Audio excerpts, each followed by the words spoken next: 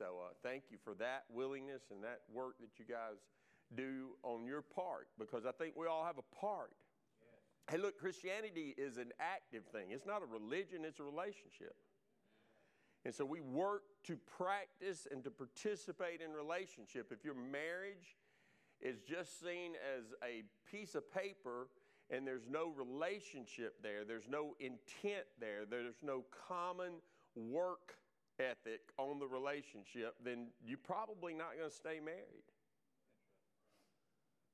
Now, how does that apply to Christianity? You got to work at this. You got to apply it. You've got to be active in it. It's as simple as that. Yet that's real complicated, isn't it? That's married, say amen. I'm not going to do that. I don't want to make it sound like I'm saying it's hard to live with Debbie, but I did finally say something at lunch today that I was just want to get off my chest. I'm not going to look up while I talk about this. Debbie has a tendency to help you decide what you want. And that's okay. I'm fine with that. I've lived with it for a long time. And it's like water off a duck's back. Now just beads off. But her sisters were along, and we went to eat with them together. And before it was over with, Debbie had decided what everyone on the table was going to eat. Not me. Yeah, not me. Let's clear that up.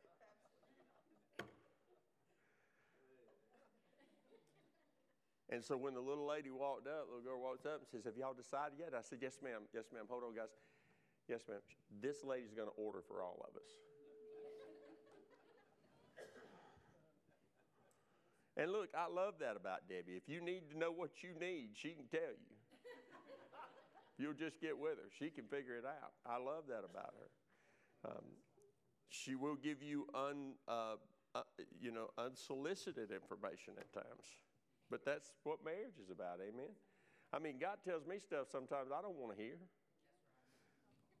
See, I done threw that down on you, didn't I?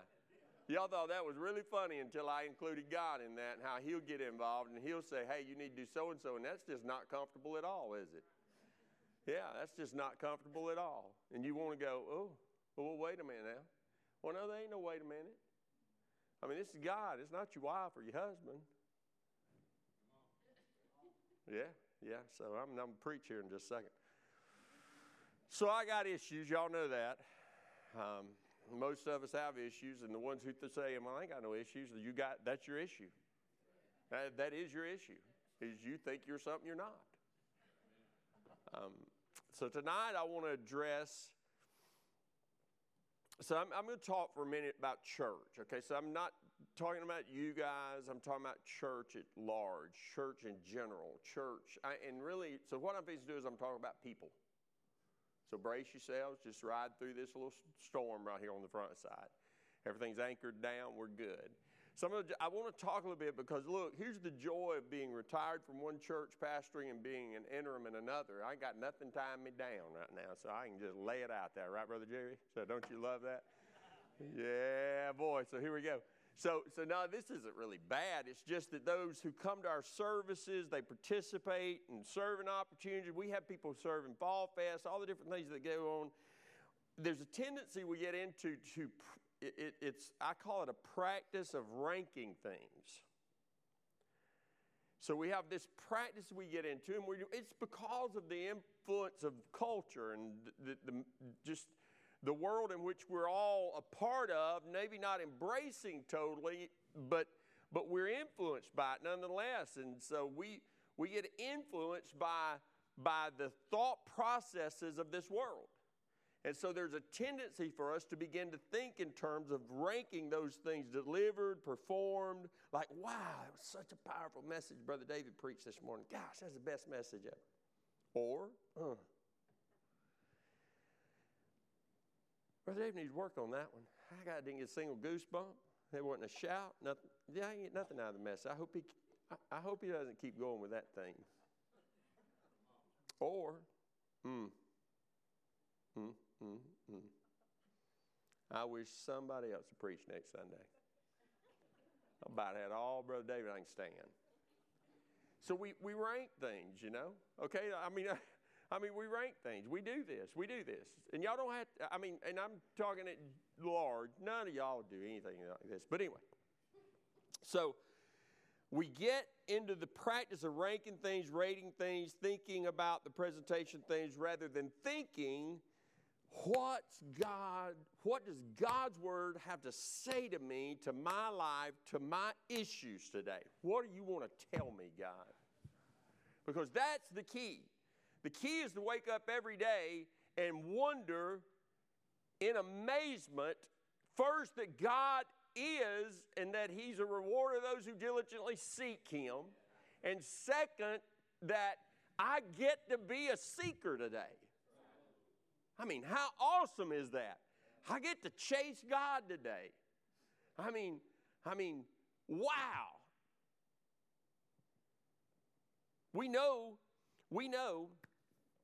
that if we let ourselves get caught up in the ranking, the rating, the thing, the studying of the presentation and all that stuff, it's a dangerous place in our faith. It's a dangerous place. We can get into a dangerous place in our faith when we allow that to happen, because we know the Scripture tells us faith comes by hearing and hearing by the Word of God.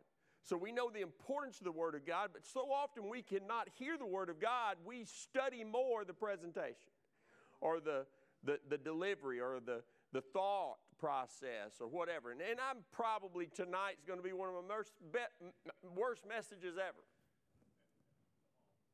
But it'll be okay, because it's going to be full of the Word of God. Now, I'm going to do my best to present something to you tonight concerning one of the major issues that I think we all wrestle with. Jesus Himself did, by the way. He's my example tonight. So you can get mad and argue, but Jesus had the problem. I mean, not me. No, I do. But so I say all that for you to understand. Life change only happens when we put feet to our faith, when we do the work. We have to do the work of faith. We have to be actively involved in faith. As a matter of fact, the Scripture tells us faith without works is what? It's dead. I mean, you ain't got no faith if you don't have something to show for it. That's right. So my job is to allow the Word of God to so penetrate my life in the truth of that Word, and to take it for the whole counsel that it is, that it begins to lay out a plan for me, a path for me. And when I walk that path, when I put feet to that faith, it changes me. Now, people that don't want that change don't stay on the path. Just don't get involved in it. It's too much expectation. We could talk about all the things that it is. Here's my warning to you, okay? Over time, you can come to church, hear the Word of God, hear the message, even walk out agreeing with the message, but if you don't put it into action, put in the work, the enemy will actually come in and deceive you into thinking God's Word doesn't work. It's just a book. I had an uncle, Uncle Frank. I'll never forget when I got saved and called into ministry, and after salvation, I was talking about it, and Uncle Frank and Aunt Mary lived up the drive, and to the right of our driveway crossed through 20 acres into 40 acres. And Dad had 40 acres of the land that he grew up on, that he had bought and built a house on when I was in the 9th grade. And so we lived out there. I drove 17 miles into city school because we used our station's address as my home school, as my home address. I know that's illegal, but anyway, it's okay. I made it through without getting kicked out. But Dad did that and set that because he wanted me to stay in the same school system, and he wanted to work me in the evenings. Let's just get that out there. And I wanted to work. Y'all, I like money. I mean, come on. Ever since I was 11 years old, I was vacuuming cars out for tips. There was something about when they'd hand me, boy, if they gave me something green, I was fired up. I mean, change is good, but give me some bills. I was so excited. So I grew up like that. I grew up thinking, if I work hard, I'm going to get something. And so I always did that. And Dad built out on that 40 acres. And from the 9th grade on, I drove back and forth. And Uncle Frank, I literally had taken a course and a path. I mean, I'd been raised in church, and right up until the age I got old enough to drive, I started lying about me going to church. I've told that story. Me and David, my best friend, would go and stay at his house and get all kinds of things happen on the weekend except go to church. And so I never forget, I was in South Louisiana, in Venice, Louisiana. If anybody knows anything about Louisiana, Highway 1 goes and stops in Venice. And I was working for an oil rental company, a rental tool company down there, going a week on and a week off. And I'll never forget that in that process, and this whole process in my life, this whole thing that was going on, I had been raised in church, I had left church, and now I'm down there, and I get saved. I've told that story, and I come home, and it wasn't 2 weeks, Uncle Frank shows up at the door and knocks on the door. And Uncle Frank is an elderly man, been in California most of his life with Aunt Mary, and so he comes over to see me. So I sat down with him, get talking with him. He said, I just want to talk to you. I hear that you've had some kind of experience with God. I said, sure have. So here I am, 19. I'm ready to I'm ready to talk to him about it. I didn't know, at that point, I didn't know I need to be worried about Uncle Frank's soul. I'd been living a very bad life, so I wasn't worried about anybody else's soul for sure. And so he comes over, he says, well, I just want you to know I've read the Bible from the front to the back 5 times. And I don't see anything in it that makes me believe God is alive. And my answer to him, I'll never forget looking at him saying, well, I can tell you your problem. I'm 19, I'm fixing to lay it on him. He looked at me and he said, so you think I have a problem? I said, oh, absolutely you have a problem. He said, okay, what's my problem? I said, it's all you've done is read it. See, the Word of God is alive and active and powerful, sharper than a two-edged sword, divides asunder, bone and marrow, right down to the core of our being. It separates the spirit. It lays us open if we take it for what it is. But look, if you just want to read something, just go read it. It's not going to do much for you. It didn't do much for him. I challenged him that day, go back and read that Bible. It said this time, go back and say, God, if you're real, reveal something to me. I'd love to say that I led him to the Lord after that. I can't tell you that. But I can tell you this. In that process of communication through the next few years before I moved out of the state of Mississippi and had gone to college, come back, and then moved to Alabama to the promised land, somebody say amen. But prior to that, we had a lot of conversations, lengthy conversations. He opened up more and more. He never would really come out and say, I sense God. But he would say, something's different. Now look, I say all that to tell you this. Over time, if we don't put in the work, if we don't apply it, if we're not watchful, if we're not working at it, the enemy will deceive us into thinking God's word doesn't work. It doesn't work. And what I mean by work? Well, I mean that, I guess the way I'd say it, it's not the word of God doesn't work. It's that you're not working the word. We have to work the word. We have to apply it. We have to use it. We have to let it become a part of us. The transformation happens in us because the word of God does this work in us. So we have to work that word. We have to apply it. We have to believe it. We have to trust in it. We have to activate it in our life. Let it become an instrument of life in us. Dunamis, explosive life in us.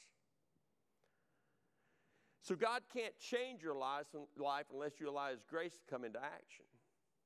That's a strong statement, but I mean, let's face it, we have to allow His grace to come in. We can resist it.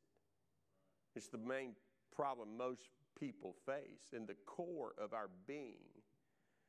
Down below all of the surface problems, root problems, surface causes, down to the root cause, the root of it all is we resist God's grace. We just resist His grace. We resist Him doing for us what He has already done, accepting what He has done for us through Christ.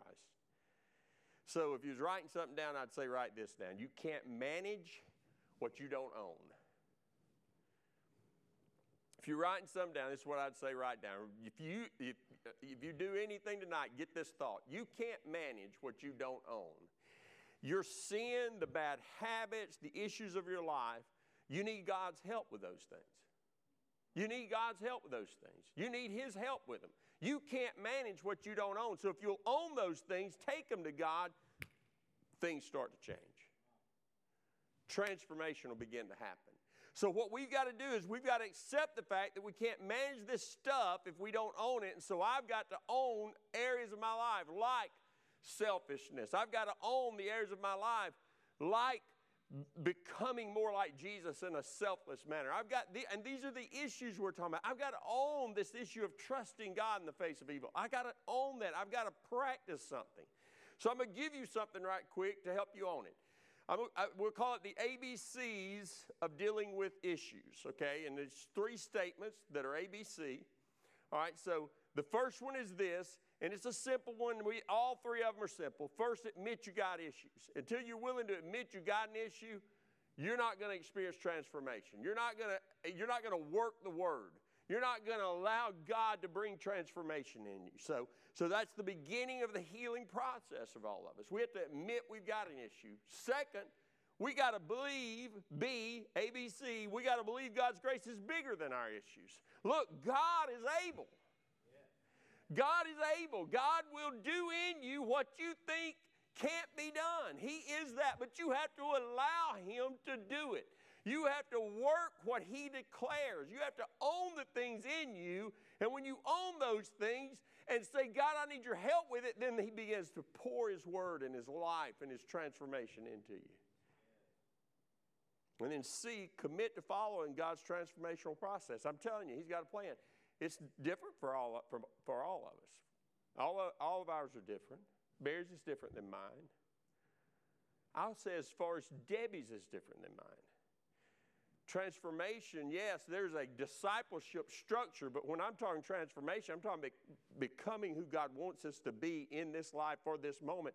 And so that changes in ways and in the layout of the plan, the path that He's leading us. So it'll have little tweaks and changes. What ministers to Debbie may not minister to me on a certain day, and what ministers to me may not minister to Debbie on a certain day, but that's because He's working a transforming work in us. So don't look down when somebody else doesn't get it and you got it, and don't question God whenever they get it and you didn't.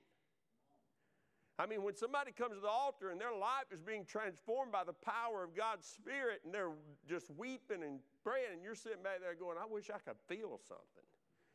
I wish this would get over. I got lunch.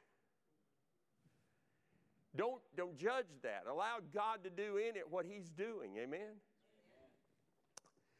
So, I'll ask this question and we'll get into the message. Have you changed in the last year in the issues of your life? How? How have you changed over the past year, over the last year? Boy, this has been a crazy year too, by the way. Amen. How have you changed over the last year concerning the issues of your life? How's God working in them? What are you allowing Him to do in you? Because God has a transformational plan and process, but you have to commit yourself to action and to application of that word. You have to commit yourself to do the work, do the work, do the work. I used to tell people, it bothered some folks, but I'll say it here and it may bother you. More important than a devotional life is a devoted life.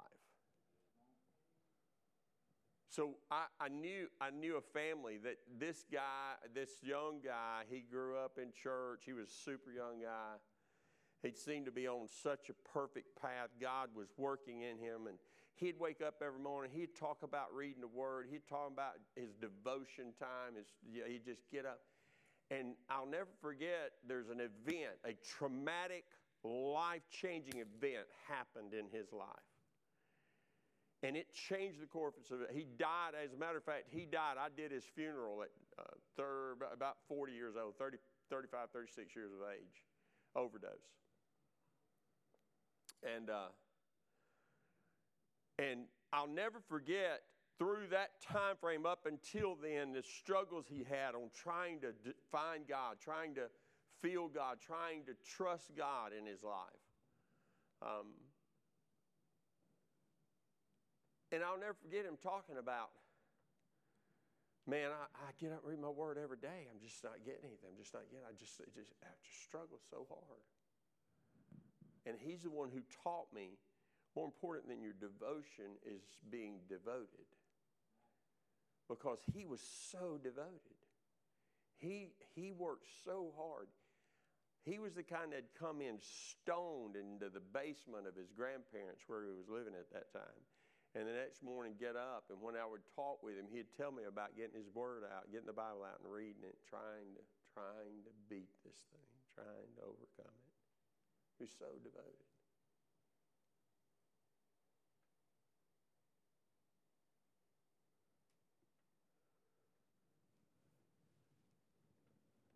You got to apply it. You got to be active in it. You got to participate in it. Let me say this. So here's the issue today. It's going to become real evident whenever I talk over the next 3 to 4 minutes. How many of you know the loneliest time of the year? Holidays. I actually have that written right there, the holiday. Just in case I forgot. No, I'm just kidding. No, I've had to counsel a lot of people through the years, and really and truly, we are entering into the loneliest season for many people that you know. It is so lonely. They feel so lonely. They feel so lonely. And if you struggle with the issue of loneliness, it's amplified times 10 this time of the year. I mean, I literally believe there is a spirit that wars people, that attacks them in this season, but that is attached to them many times because of occurrences, events, traumatic stuff. And I believe it wars. It separates them. It isolates them. It's this spirit that we're talking about. It's literally a battle for them. And of course, it's pretty obvious our issue focus is loneliness. Now, I'll say this is a study more for me than an experience. Debbie will tell you this, I wake up in a brand new day every day. I'm a happy guy. Now, I do worry about if something were to happen to the boys or Debbie, I do think I would struggle with loneliness. I don't struggle with loneliness. It's not a battle I've had. I've never had a battle with it. I have had some battles, spiritual battles. I've experienced deliverance in some areas. But I've never had a battle with loneliness per se. I don't want to have a battle with it because of what I've seen it do to people and the struggle they have. So if you struggle with this issue and it's multiplied this time of the year, some of the thoughts that I wrote down, it could be, you're not going to get to go home and see family. I think about Hannah. Would she struggle with that? I mean, I know she's going to be busy, but dude, this first Christmas she's been away. So we need to pray for her. Really cover her with prayer. Or it could be, your family's not coming home to see you. What little bit it will be, and I haven't seen this in any of my children, but in any form or shape. But if any one of my children would struggle with this, or have had a struggle with it, would be Miles, because he was in Daytona for so long down there, and there was such a long period there, he wouldn't get to come home when he was down there serving that church. And he just went back in August, so also I want to get his furniture out of my storage. Issue was selfish. So I can write all mine down, y'all. I can tag mine. I got no problem with it. So, like, I'm going to run down one day, come back the next in the Thanksgiving break right there, probably that Thursday, Friday, Saturday, and take stuff down to him. I just want to go down there and see him to say, hey, how's it going? And, you know, I mean, he doesn't struggle with it because he calls Debbie every day and talks to her. And my boys, they talk, I mean, Lord Jesus, I don't know what all they talk about, but they talk every day. They are boys. It could be you have 20 people coming in and you still feel lonely. Or you could be you have lost someone close to you and you haven't replaced that need for companionship. I mean, that's tough. I can't imagine life without Debbie. And I think about people who have lost loved ones. It's just I watched a girl lose a husband, and then when they had been separated and divorced for some time, she raised her child. He died, and she continued to stay single until February a year ago. And I got to do the wedding for her, a guy that she had met, super guy, worked for Alabama Power. Works for them. And how happy she is now. And what's the price she paid to wait for that person. And the loneliness that she felt. Debbie and I have seen it. We know it.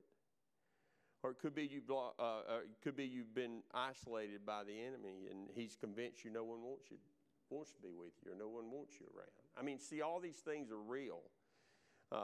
And all these things are struggles. And you know you can feel lonely in a crowded room, right? You can feel so alone, packed with just people everywhere. Loneliness isn't simply about being alone.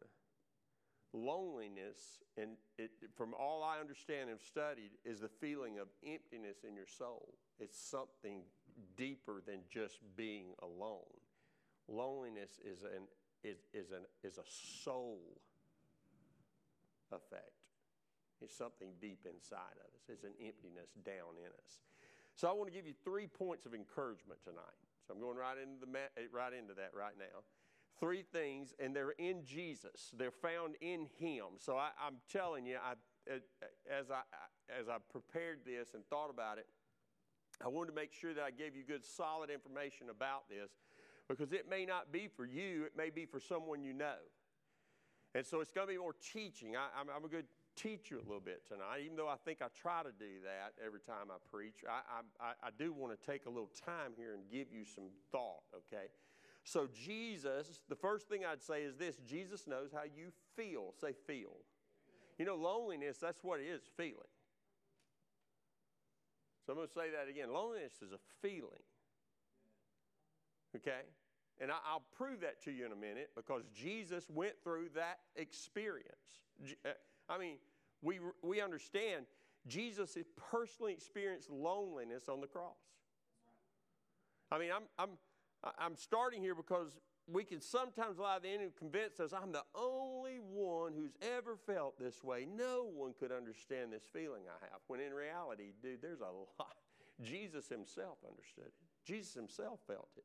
Hebrews says Jesus felt everything we feel. He overcame every temptation. So we have a high priest in Jesus who has overcome every issue that we experience. He has faced every one of the issues that we could talk about.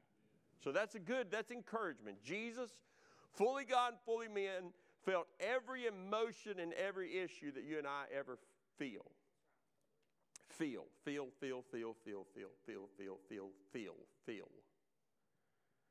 But the one thing about him was he never sinned. So I'll give you a quick thought. So many times the things that we commit in sin are born out of our feelings. Though they're born out, though they come from a nature within, because we are without God and we're born into sin, we have a sin nature, we act on those things because of how we feel. It either feels good or we feel bad and we need to do something, or we have no feelings. So we could talk through that. That's not the message. I'm not going to spend time there. But because he never sinned, there was never a break between he and the Father. So that's what I want you to get out of this. Because Jesus never sinned, there was never a break between he and the Father. He and the Father were one. Sin is what separates us from the Father. Amen? Everybody agrees to that. We know that and understand that. So when he had emotions try to take over, when the disciples abandoned him, when the teachers of the law attacked him, he still didn't feel forsaken. He just still didn't feel isolated or abandoned by the Father because he had not sinned. But, let's put the but in there. When he was on the cross, he felt capital loneliness, capital letters loneliness, to a depth that no one in this room will ever feel or experience. None of us will ever understand the depth of loneliness that he felt. 2 Corinthians 5:21 says this, "For God made Christ, who never sinned, to be the offering for our sins so that we could be made right with God through Christ." So he became the offering for our sins. So he literally took our place and bore on himself the punishment and the price by taking on that sin. That means every sin we have or ever will commit was poured out on Jesus. Which means what? God couldn't look on him. God couldn't just, there was a separation. So God the Father had to turn his face away from Jesus, his Son, and for the first time ever, he experienced a disconnect. When was the first time Jesus ever felt lonely? It was on the cross. Why? Because our sin was placed on him. And God could not look on him. So there was a disconnect. And here's the thing. Real quick, I need to say this. We interpret that to mean for the 33 years he had been a man. But I want you to think about this. This was the Son of God that bore our sorrows. This was one who had been with the Father for how long? Forever. For eternity. I'm telling y'all, my heart breaks thinking about what I'd feel and experience if I ever lost Debbie. But it's been just for part of my lifetime. I can't imagine what it'd be like to have forever end. So when I say Jesus knows how you feel, Jesus knows how you feel.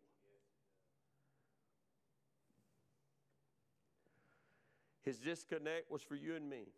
Matthew 27 says this in 45 and 46. At noon, darkness fell across the whole land till 3 o'clock. At about 3 o'clock, Jesus called out with a loud voice, "Eli, Eli, lema sabachthani," which means, my God, why have you abandoned me or forsaken me? Those of you who feel lonely, isolated, abandoned, those who've stabbed you in your back, you know, you feel no one knows what is going on. But I'm telling you, Jesus knows. Jesus knows how you feel. So why did he do that? Why did he give up eternity? Why did he do that? That's number 2. Jesus died on the cross and rose again so that you would never be alone again. Because here's the problem. too often we equate loneliness with being alone. You with me? We think, we out of the core of our being, this loneliness surfaces because we are alone. We think we are alone. No one understands. No one cares. No one's here. No one's thought about it. No one's called me. No one. We feel that. Real quick, I'm going to take a minute right here. I want to read John 14, 16 through 31. It's not going to come up on the screen. I'm just going to read it. I held this one. John 14, 16 through 31. This tells us, so John 14 tells us this was the intent, not the result of the cross. Okay, so when I say Jesus died on the cross and rose again so that we'd never be alone again, this was the intent. Okay, this was the intent. Jesus died. And he's telling us the intent of this, okay?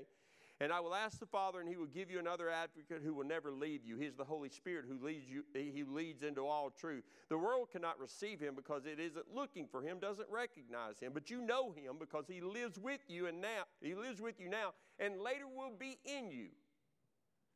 No, I will not abandon you as orphans. I will come to you. Soon the world will no longer see me, but you will see me. Since I live, you also will live.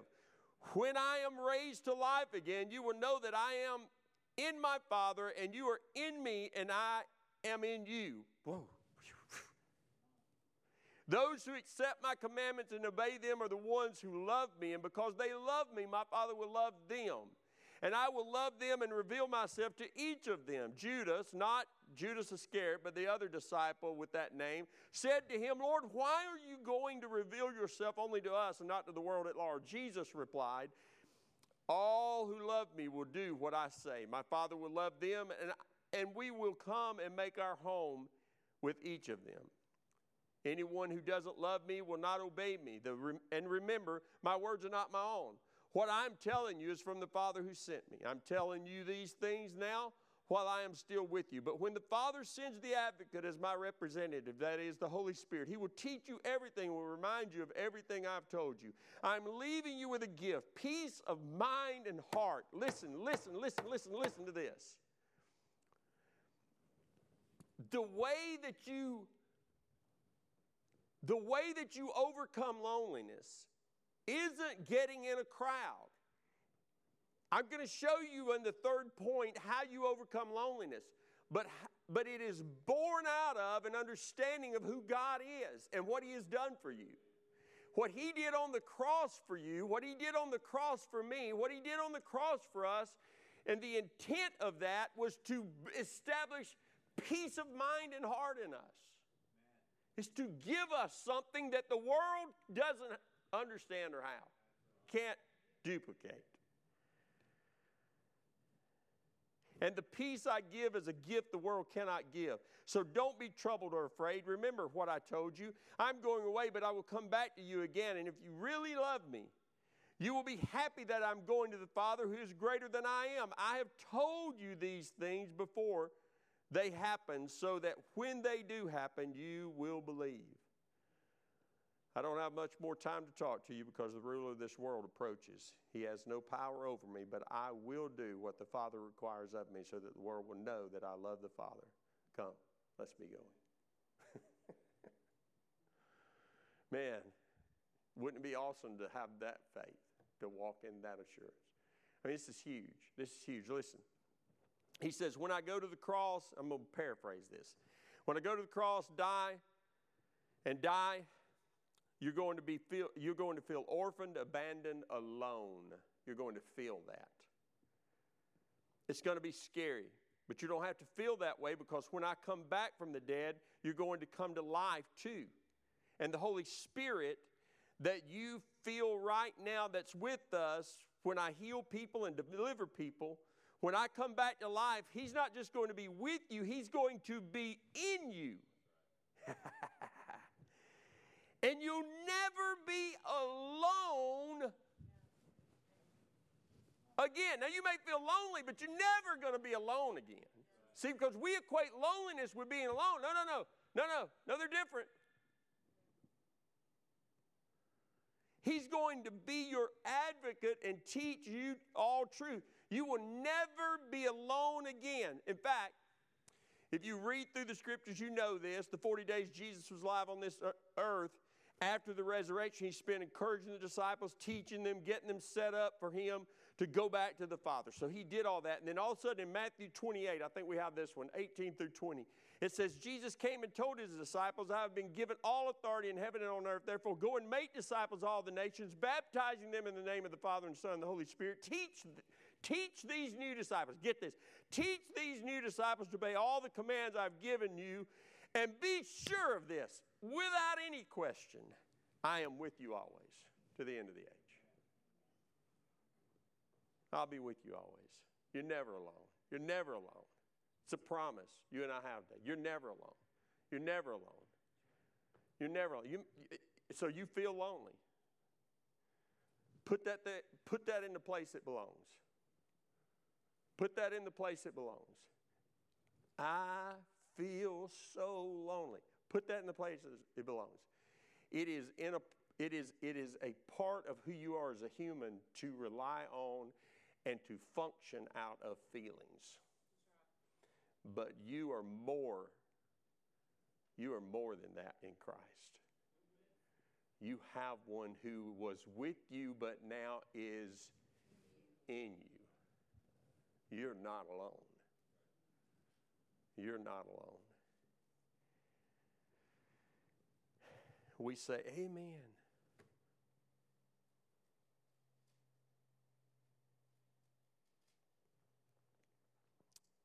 I mean, we should all say amen to that, but I'll give you a couple of thoughts on that.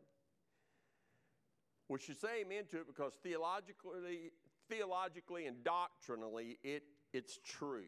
God is with me and in me. He has promised to take care of me, and I believe he is true to his promises. I know this is true.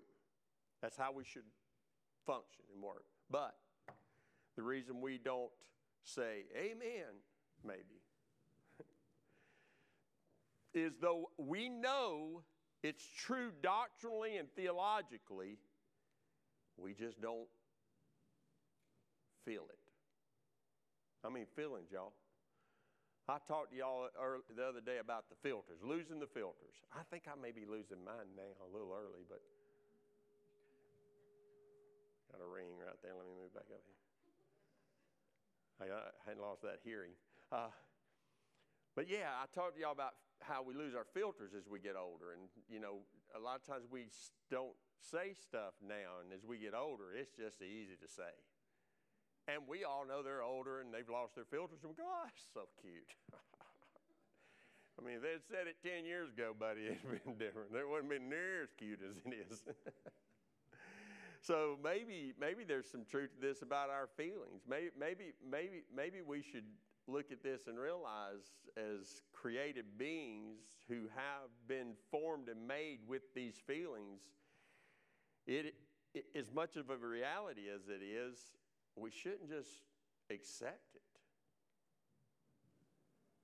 I mean, I'm not saying feelings are bad. I'm just saying if you don't manage your feelings, if you don't own it, if you don't you can't manage what you don't own. Own it.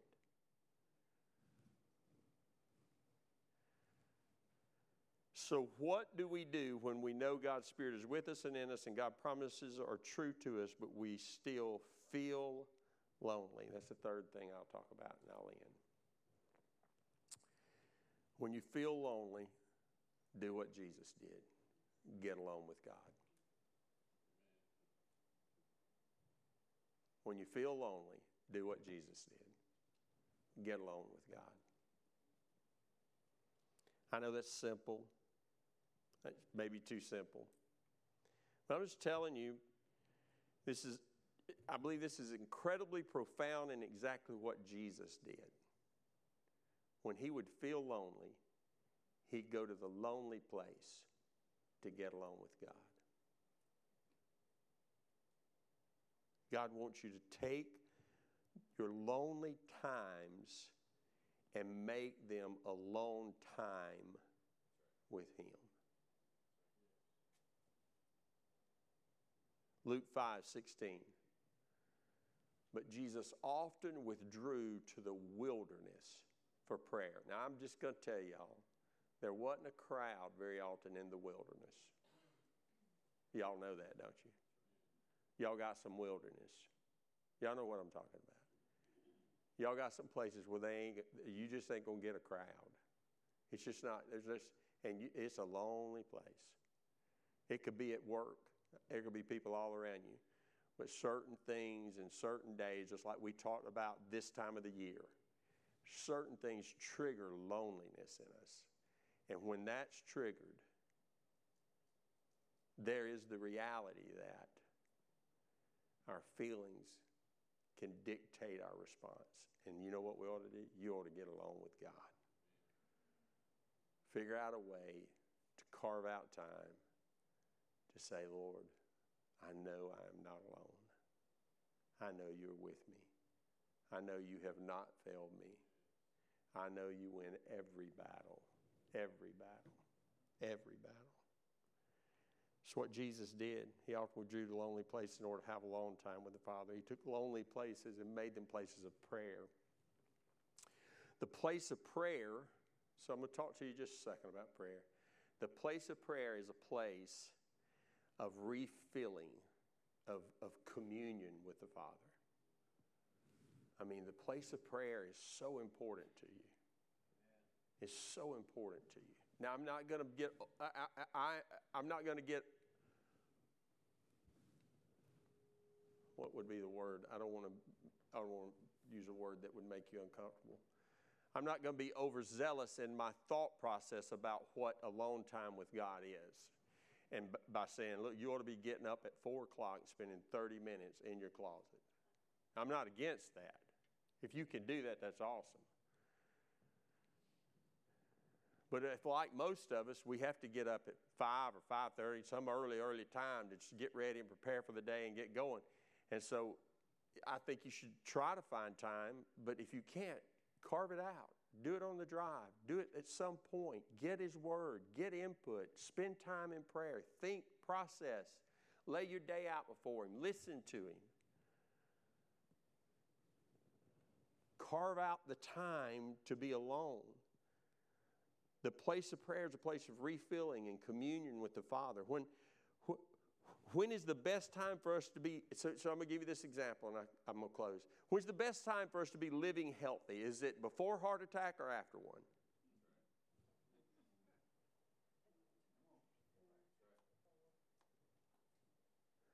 It's before. I know some of y'all don't believe that, but it's before. No, I'm kidding. You all believe that. You know that. It's to practice a lifestyle of preventative action in relationship to exercise and diet. Eat healthy. Take care of yourself physically. Walk. Don't run. That's just my advice. Get regular checkups. Do what the doctor tells you to do in relationship to living healthy. But most of us don't do that until the trauma hits. We wait until we get the bad report. We wait until the bad news comes. We wait until we're struggling physically. And we have to change our diet and exercise. My dad had to experience a heart attack to get to where that he would lose his weight, go through all the practice and stuff that he did to get to where that we had him another 15 years. I don't want to do that. I want to cut back now. I want to exercise. I want to do some stuff now physically so that I can live longer. I want to outlive Debbie by one day. That's all. I don't want to leave her alone, but I don't want to live much past her. So I'm trying to plan this thing really well. And that's the principle of this point right here. Y'all think about this. You need to often withdraw to a lonely place for a time of prayer. It's preventative medicine to the loneliness that you'll face. Because we'll all face loneliness. I confess, as I stand here, I was quickened about something that I do believe that I felt and experienced some loneliness at retirement. So I had been with these same people for 27 years. We had gone. We were there in their lives throughout. And we worked so hard that last 3 months to sort of shape everything, get it all where it needed to be, and then, boom, jump back and take our hands off of it. And we did a pretty good job of that. There were moments where I do think I felt that loneliness because I didn't have people to care for, people to minister to, and Debbie didn't have a place to sing, and so she's way better at managing relationships than she is at singing, and that says a whole bunch. She's really good at singing, but we both, I think, felt some loneliness, felt in our own selves, and so I say that to say I want to correct that, but I want you to understand the key for us was to make sure that we worked at rearranging and going through the transformation that God had for us to become active people in pursuit of God without the responsibility of the church. And so we worked on that. We did that. We got involved in a church. We started going regularly. We committed to some ministry that they needed. Then all of a sudden this opened up, and so we're now here, at least through the end of December until Brother Jay is ready to fill the pulpit here in the next week. So I speak that over you in the name of Jesus. It's time. The key to this passage is Jesus didn't wait till the disciples abandoned him and everyone around him turned their backs on him. He didn't wait till the trauma to go get a strong relationship with the Father. He had it. He kept it. John 16, 32 and 33. But the time is coming, indeed it's here now, when you will be scattered, each one going his own way, leaving me alone. It's Jesus' words, not mine. This is what he said to his disciples.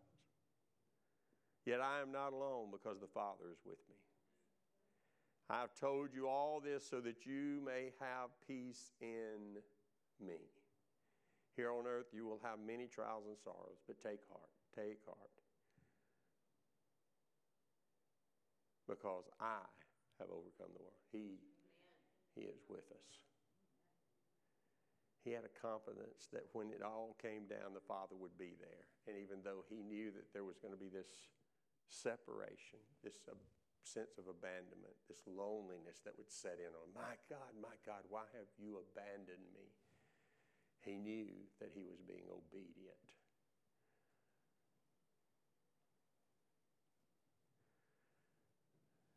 What kind of confidence you got?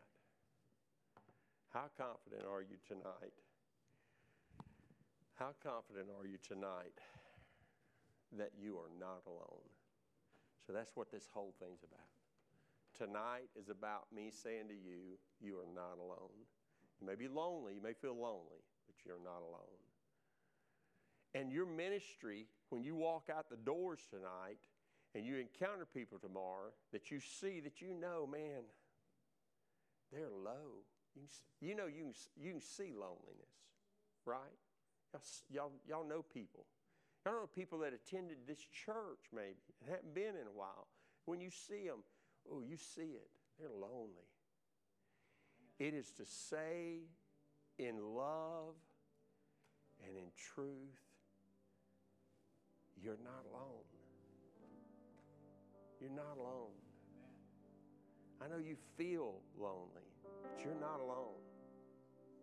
And it's to speak peace of mind and heart into them. That's our ministry. That's what Jesus said we would do through the power of the Holy Spirit. We would speak peace of mind and heart. Man, how about that? How would you all like to go out this week and every day encounter at least one person that when you got through speaking to them, you saw their countenance change? I mean, that's the anointing of God's presence and his Spirit upon your life. That is him in you, flowing through you. That's what he wants to do.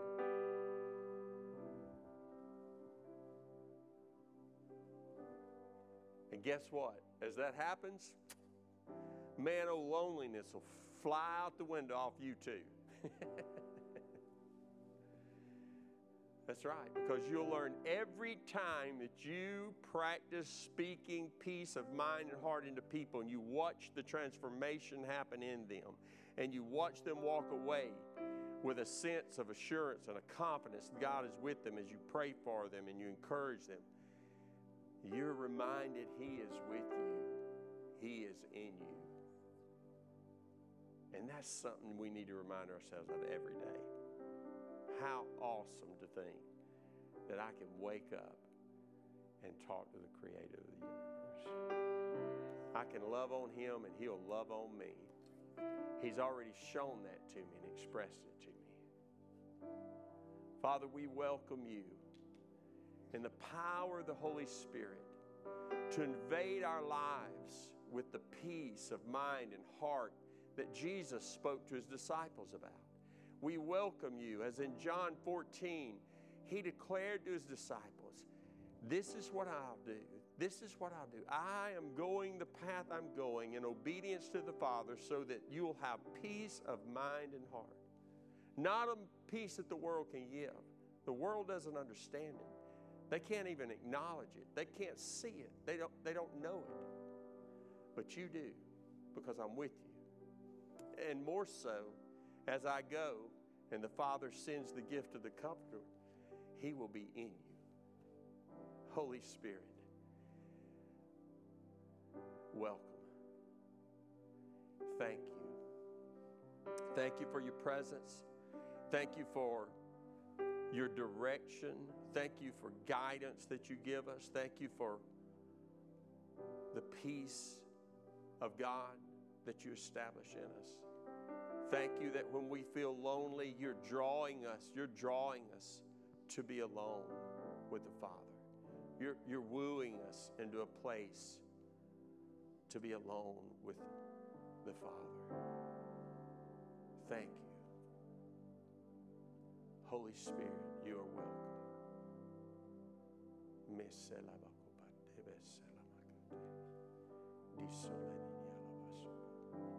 Hallelujah. Won't you stand with me?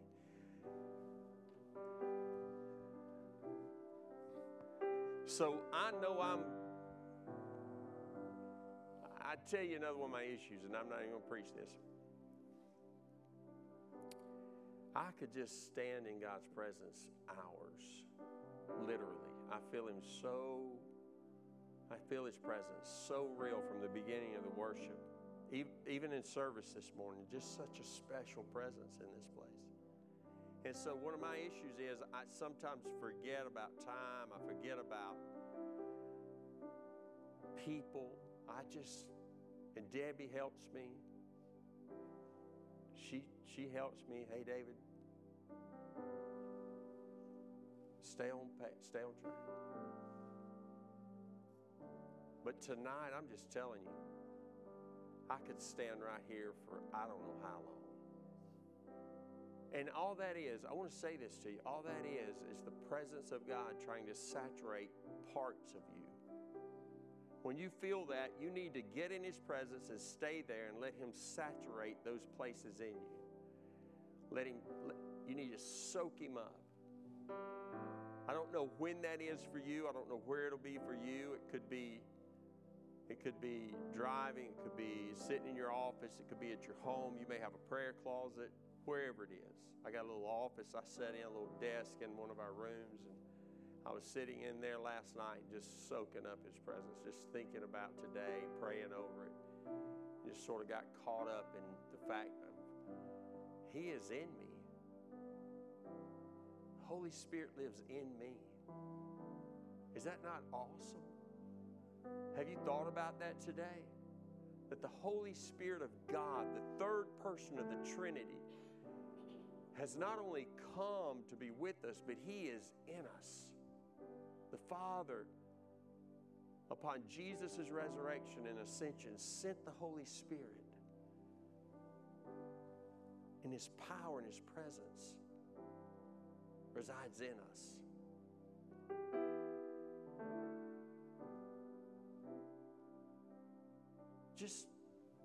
Let's make this, let's all just make it an altar right now. I just want you to say, Holy Spirit, you're welcome. In your own way, I want you to just welcome the Holy Spirit. I want you to just welcome Him into your life, into your circumstances, If there's feelings in you that you're having issues with, be okay for you to say to Him right now, Lord, I surrender this loneliness. I surrender this selfishness. I surrender this to you. Holy Spirit, take this part of me. Soak my life in this area. If it's a relationship, just lay it out before Him right now. We welcome you, Holy Spirit. We welcome you, Holy Spirit.